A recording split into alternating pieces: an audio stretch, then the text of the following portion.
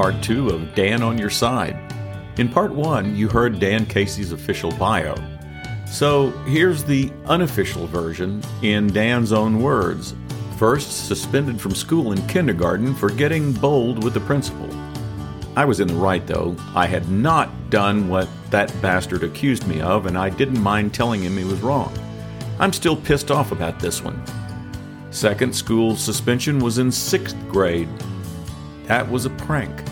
I and a friend poisoned a rare plant another student had brought in for show and tell, and we got caught.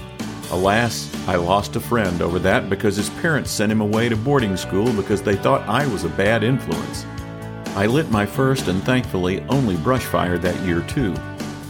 Other jobs, activities. High school and college thespian. Played the rear end of the Dancing Cow in the Annapolis Summer Garden Theater production of Gypsy. Amateur chemist. My high school principal in Maryland, on the last day of my senior year, threatened to expel me while promising to make sure I would not graduate or get a diploma. It was another prank. Me and some friends smuggled a red, white, and blue painted and stolen pig into the high school cafeteria to celebrate the graduation class of 1976. The threat was a bluff. Kicked out of the University of Maryland in 1980 for a, quote, quality point deficiency, unquote, after flunking all but one class my senior year. They let me back in a few years later, and I managed to earn a bachelor's in English in 1984. At that point, I decided not to go to law school. I've never been arrested for anything, although there were a handful of close calls. Considering the circumstances of my early 20s, I feel quite proud of that. Almost got arrested, felonies, on the way to my wedding in 1986. That was the closest call ever. Voted most likely to die by 30 in my college friend group. Today, some of those voters are dead. Rode my bicycle from Seattle to New York in the summer of '83. In 1987, I swam 4.4 miles across the Chesapeake Bay in 60-degree water for a story. And there you have it.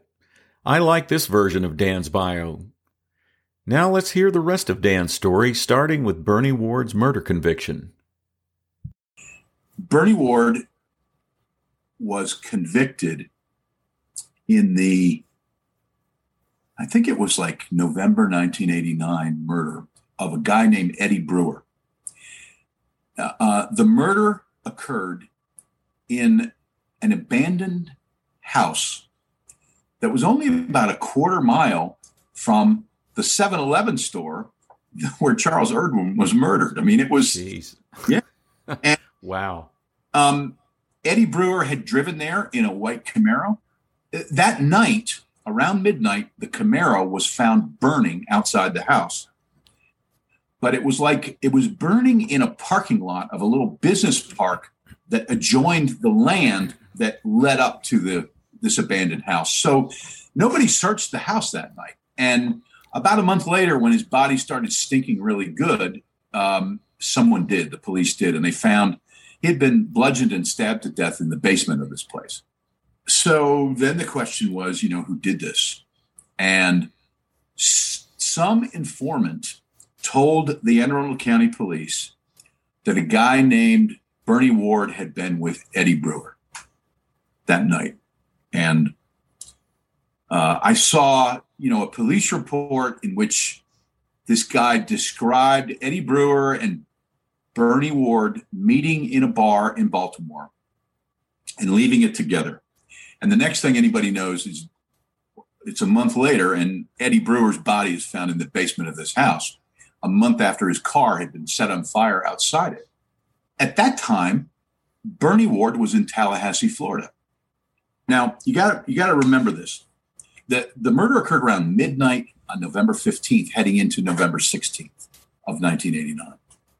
Bernie Ward had left Maryland driving to Tallahassee, Florida on like November 13th or 14th.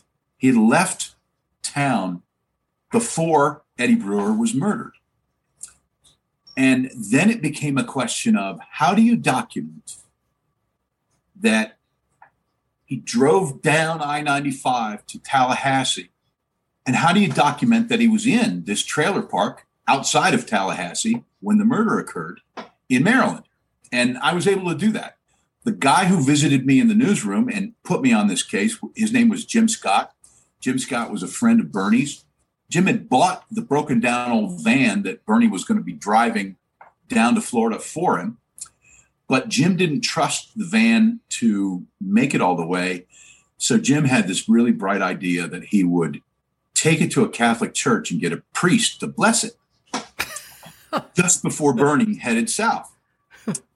And the priest remembered this quite well because it's the first time anyone had ever asked him to bless a van.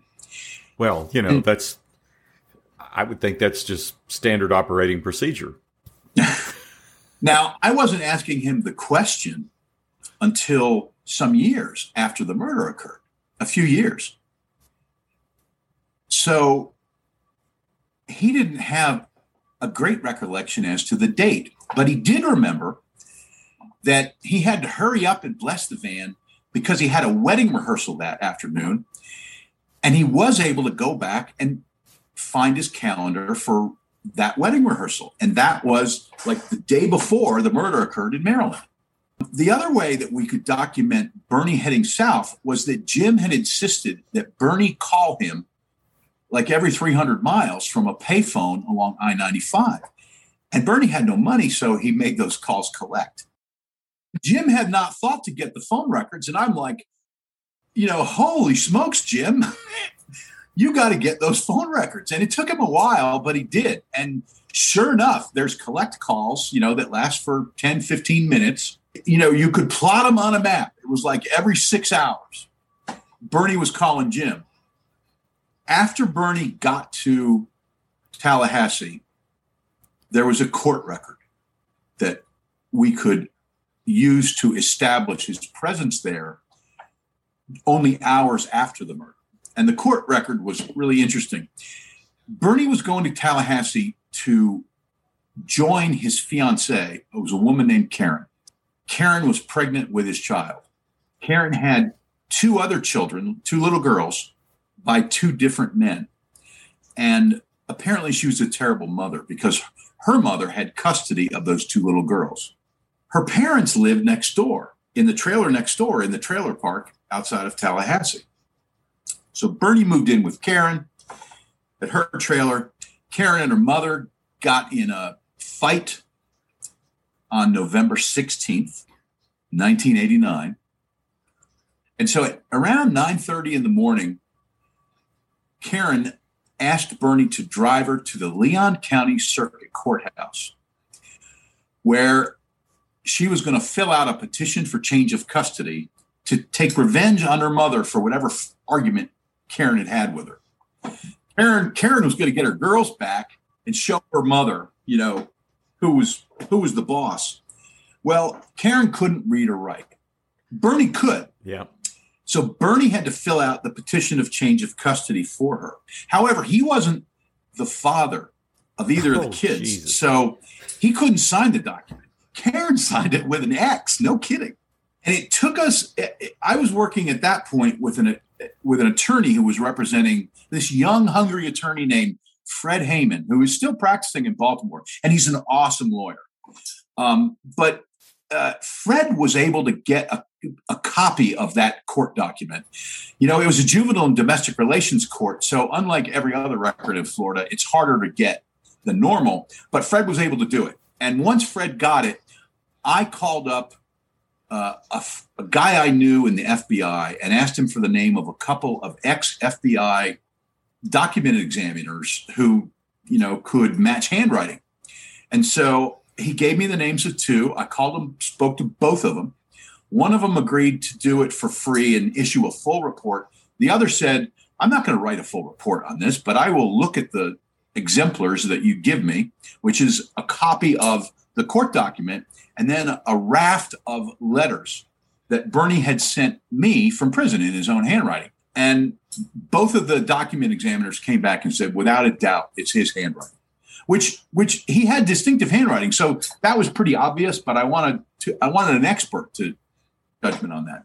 Once we had the phone records and this handwriting samples that had been compared and found to be Bernie's, we hired a polygrapher, and he was the guy who taught the Anne Arundel County Police polygraph examiners how to do it. He operated a school in Maryland. His name was Billy Martin, I think. His name was Billy. And so we hired Billy to go to prison where Bernie was. And because Bernie was serving a life sentence, we hired these document examiners to go to the prison. I gave Billy the whole police report. Billy told me later that after reading that police report, I did not see that there was a snowball's chance in hell that he would test truthful when he denied the murder. But Bernie surprised him. And Bernie showed no deception whatsoever on the polygraph. And Billy called me and said, I believe he's innocent. And so then we published a story, a big story that kind of took everybody through events from the beginning. And that did not spring Bernie from prison. But Fred Heyman used the evidence that I developed to win him a new trial based on a claim of incompetency of his original attorney, who was very incompetent. It took a judge 14 or 16 months to rule on Fred's motion. But when he ruled, the judge basically called it the greatest travesty of justice that had ever happened in a courtroom. And he overturned the murder conviction. The prosecution, meanwhile, said, well, we're going to retry him. And Fred represented Bernie in the retrial, which lasted a week. And Bernie was acquitted by a jury of his peers, and he was released. Wow. What a story. What great two stories. And so how does it feel to affect two people's lives? I mean, literally to set men free. Well, that feels good. That part feels good. But you know, Andy, I can't watch any show on TV today that's about an innocent man. It gets me way too anxious and wound up. There are a lot of them out there. Experienced criminal defense attorneys will tell you that 0.5% of their clients are factually innocent of the crime that they're in prison for. And that translates into 1 out of 200 inmates. And now I don't know how many there are in the United States, but it's probably a lot. If it's 2 million, then it's 1 out of 200 in a population of 2 million. There's a lot of innocent people. And we know it now because of DNA and all the bad convictions that happened in rapes and murders, sometimes 30 or 35 years ago, that end up getting overturned when new evidence is found. So anyway, it feels good knowing that, you know, I did the right and good thing there, but it was very difficult to do it at the time because the police were mocking me. The managing editor of the newspaper, this guy named Tom, used to play racquetball with detectives all the time. And they would tell Tom that I was just crazy. Oh, I'm sure. You probably weren't getting a lot of backup from your own folks. After the Gordy Marsh case, I got pulled off the county police beat. Well, but you know what? That's the thing. You probably saved these guys' lives. I mean, well, you did. They could have died in prison, could have gotten killed in prison, but you saved their lives. And that has to make you feel pretty good. It would make me feel good. It does, Andy, but I get really angry about the injustices. I mean, I know. Well, and part of that, and part of that is that the two guys that you did save, they weren't angels. Bernie wasn't an angel, but he wasn't as bad a criminal as Gordy was. I think Bernie had turned some tricks as like a hustler with men on the streets of Baltimore. So he had a record for that. He also had contracted HIV before he went to prison. So he died, I don't know how many years after he got out, but he ended up dying of AIDS. They weren't angels, but I mean, they didn't deserve to go to prison for what they were accused of. From there, how did you get to Roanoke? So Bernie Ward got out of prison in 1994. And just after that happened, I got a job at the Roanoke Times covering Roanoke City Hall. I had a colleague from Annapolis, a woman named Laura Williamson, who had worked there and then had moved to Roanoke.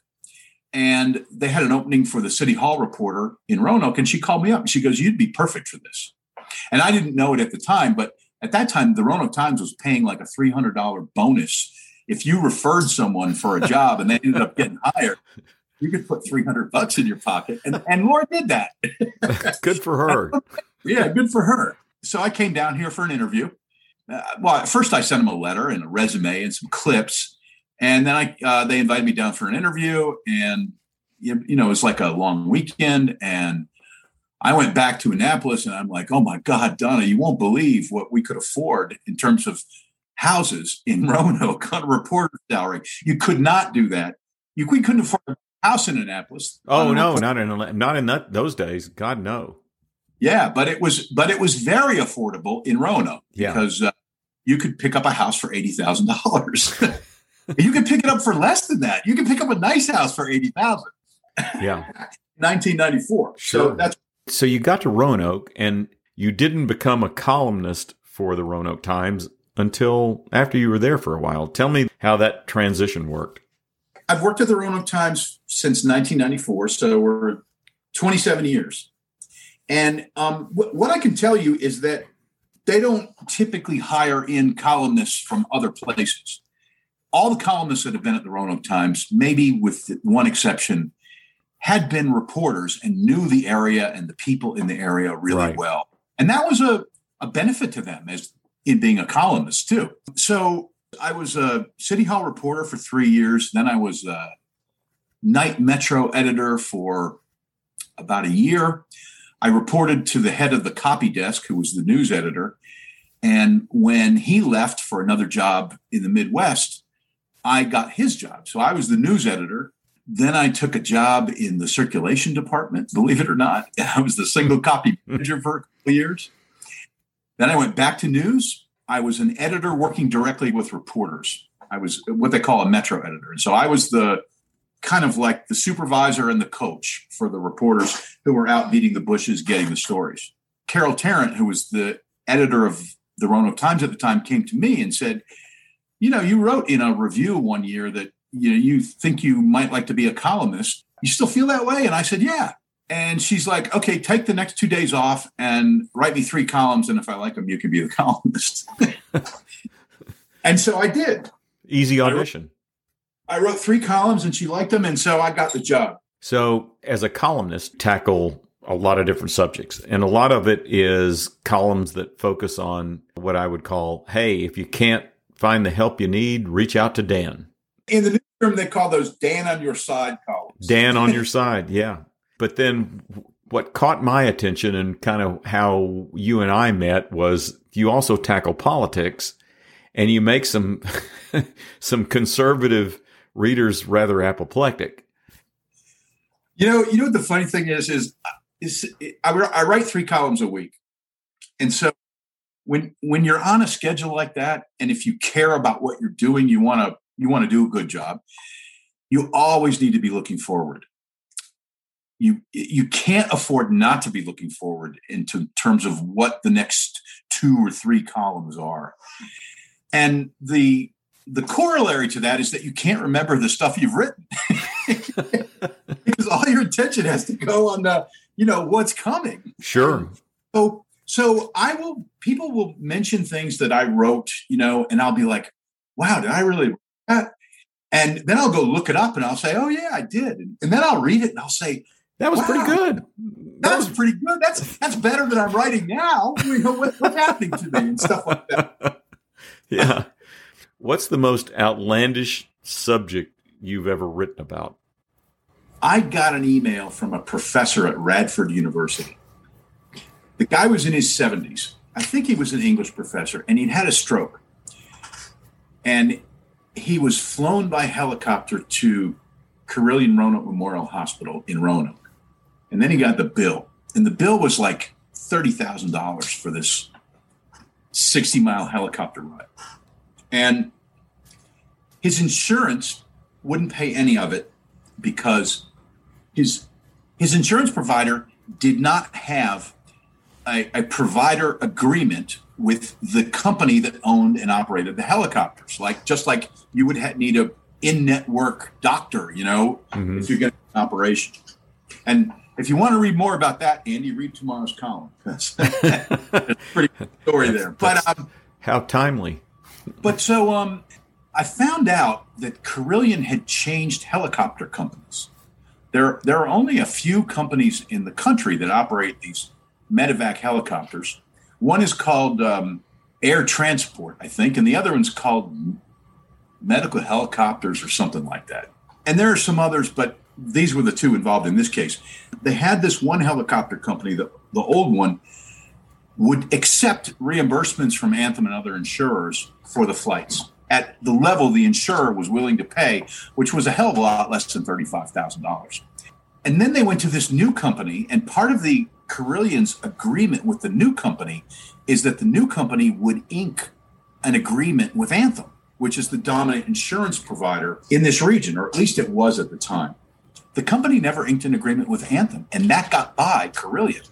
And so I don't think Carillion knew that their own patients, their trauma patients, were getting hosed for these helicopters. But after that column appeared, I started getting phone calls and emails like you would not believe. These Me Too people out there. I got flown there. I got a bill for $28,000. I got flown there. I got a bill for $25,000. And they're telling me these stories about how they're dickering with the company, which was based in Texas. You know, and the people are letting them pay like it was a 30-year mortgage. It said, they're paying it off for 30 years. Good Lord. Lord.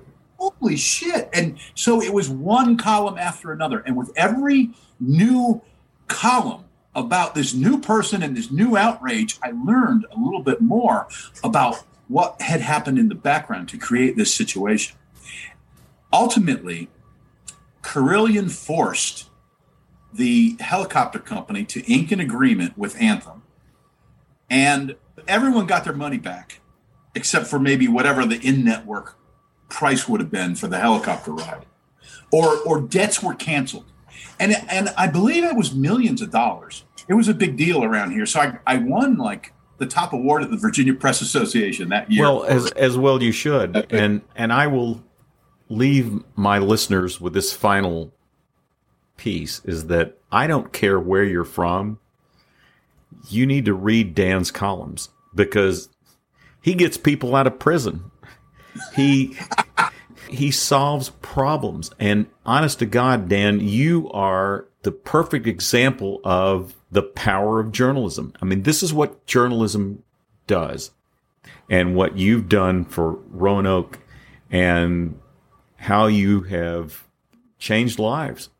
Tuesday, Thursday, Sunday, read Dan's columns. I don't care where you are, but read Dan's columns and support local journalism. They're online at roanoke.com. That's it. You are a hell of a friend, and I am so glad that I had you on the program. Well, thanks, Andy. It was a pleasure, as always. You know, your mind and my mind think an awful lot alike. We're in the same group. That scares me. Well, I'm not in the same group with most people, but I feel like I'm in the group with you. Yes, I think we are. Great minds thinking in the same gutter, or something like that. But it's been a pleasure. Take care. It's been fun. Thanks, Andy. Well, that's the story.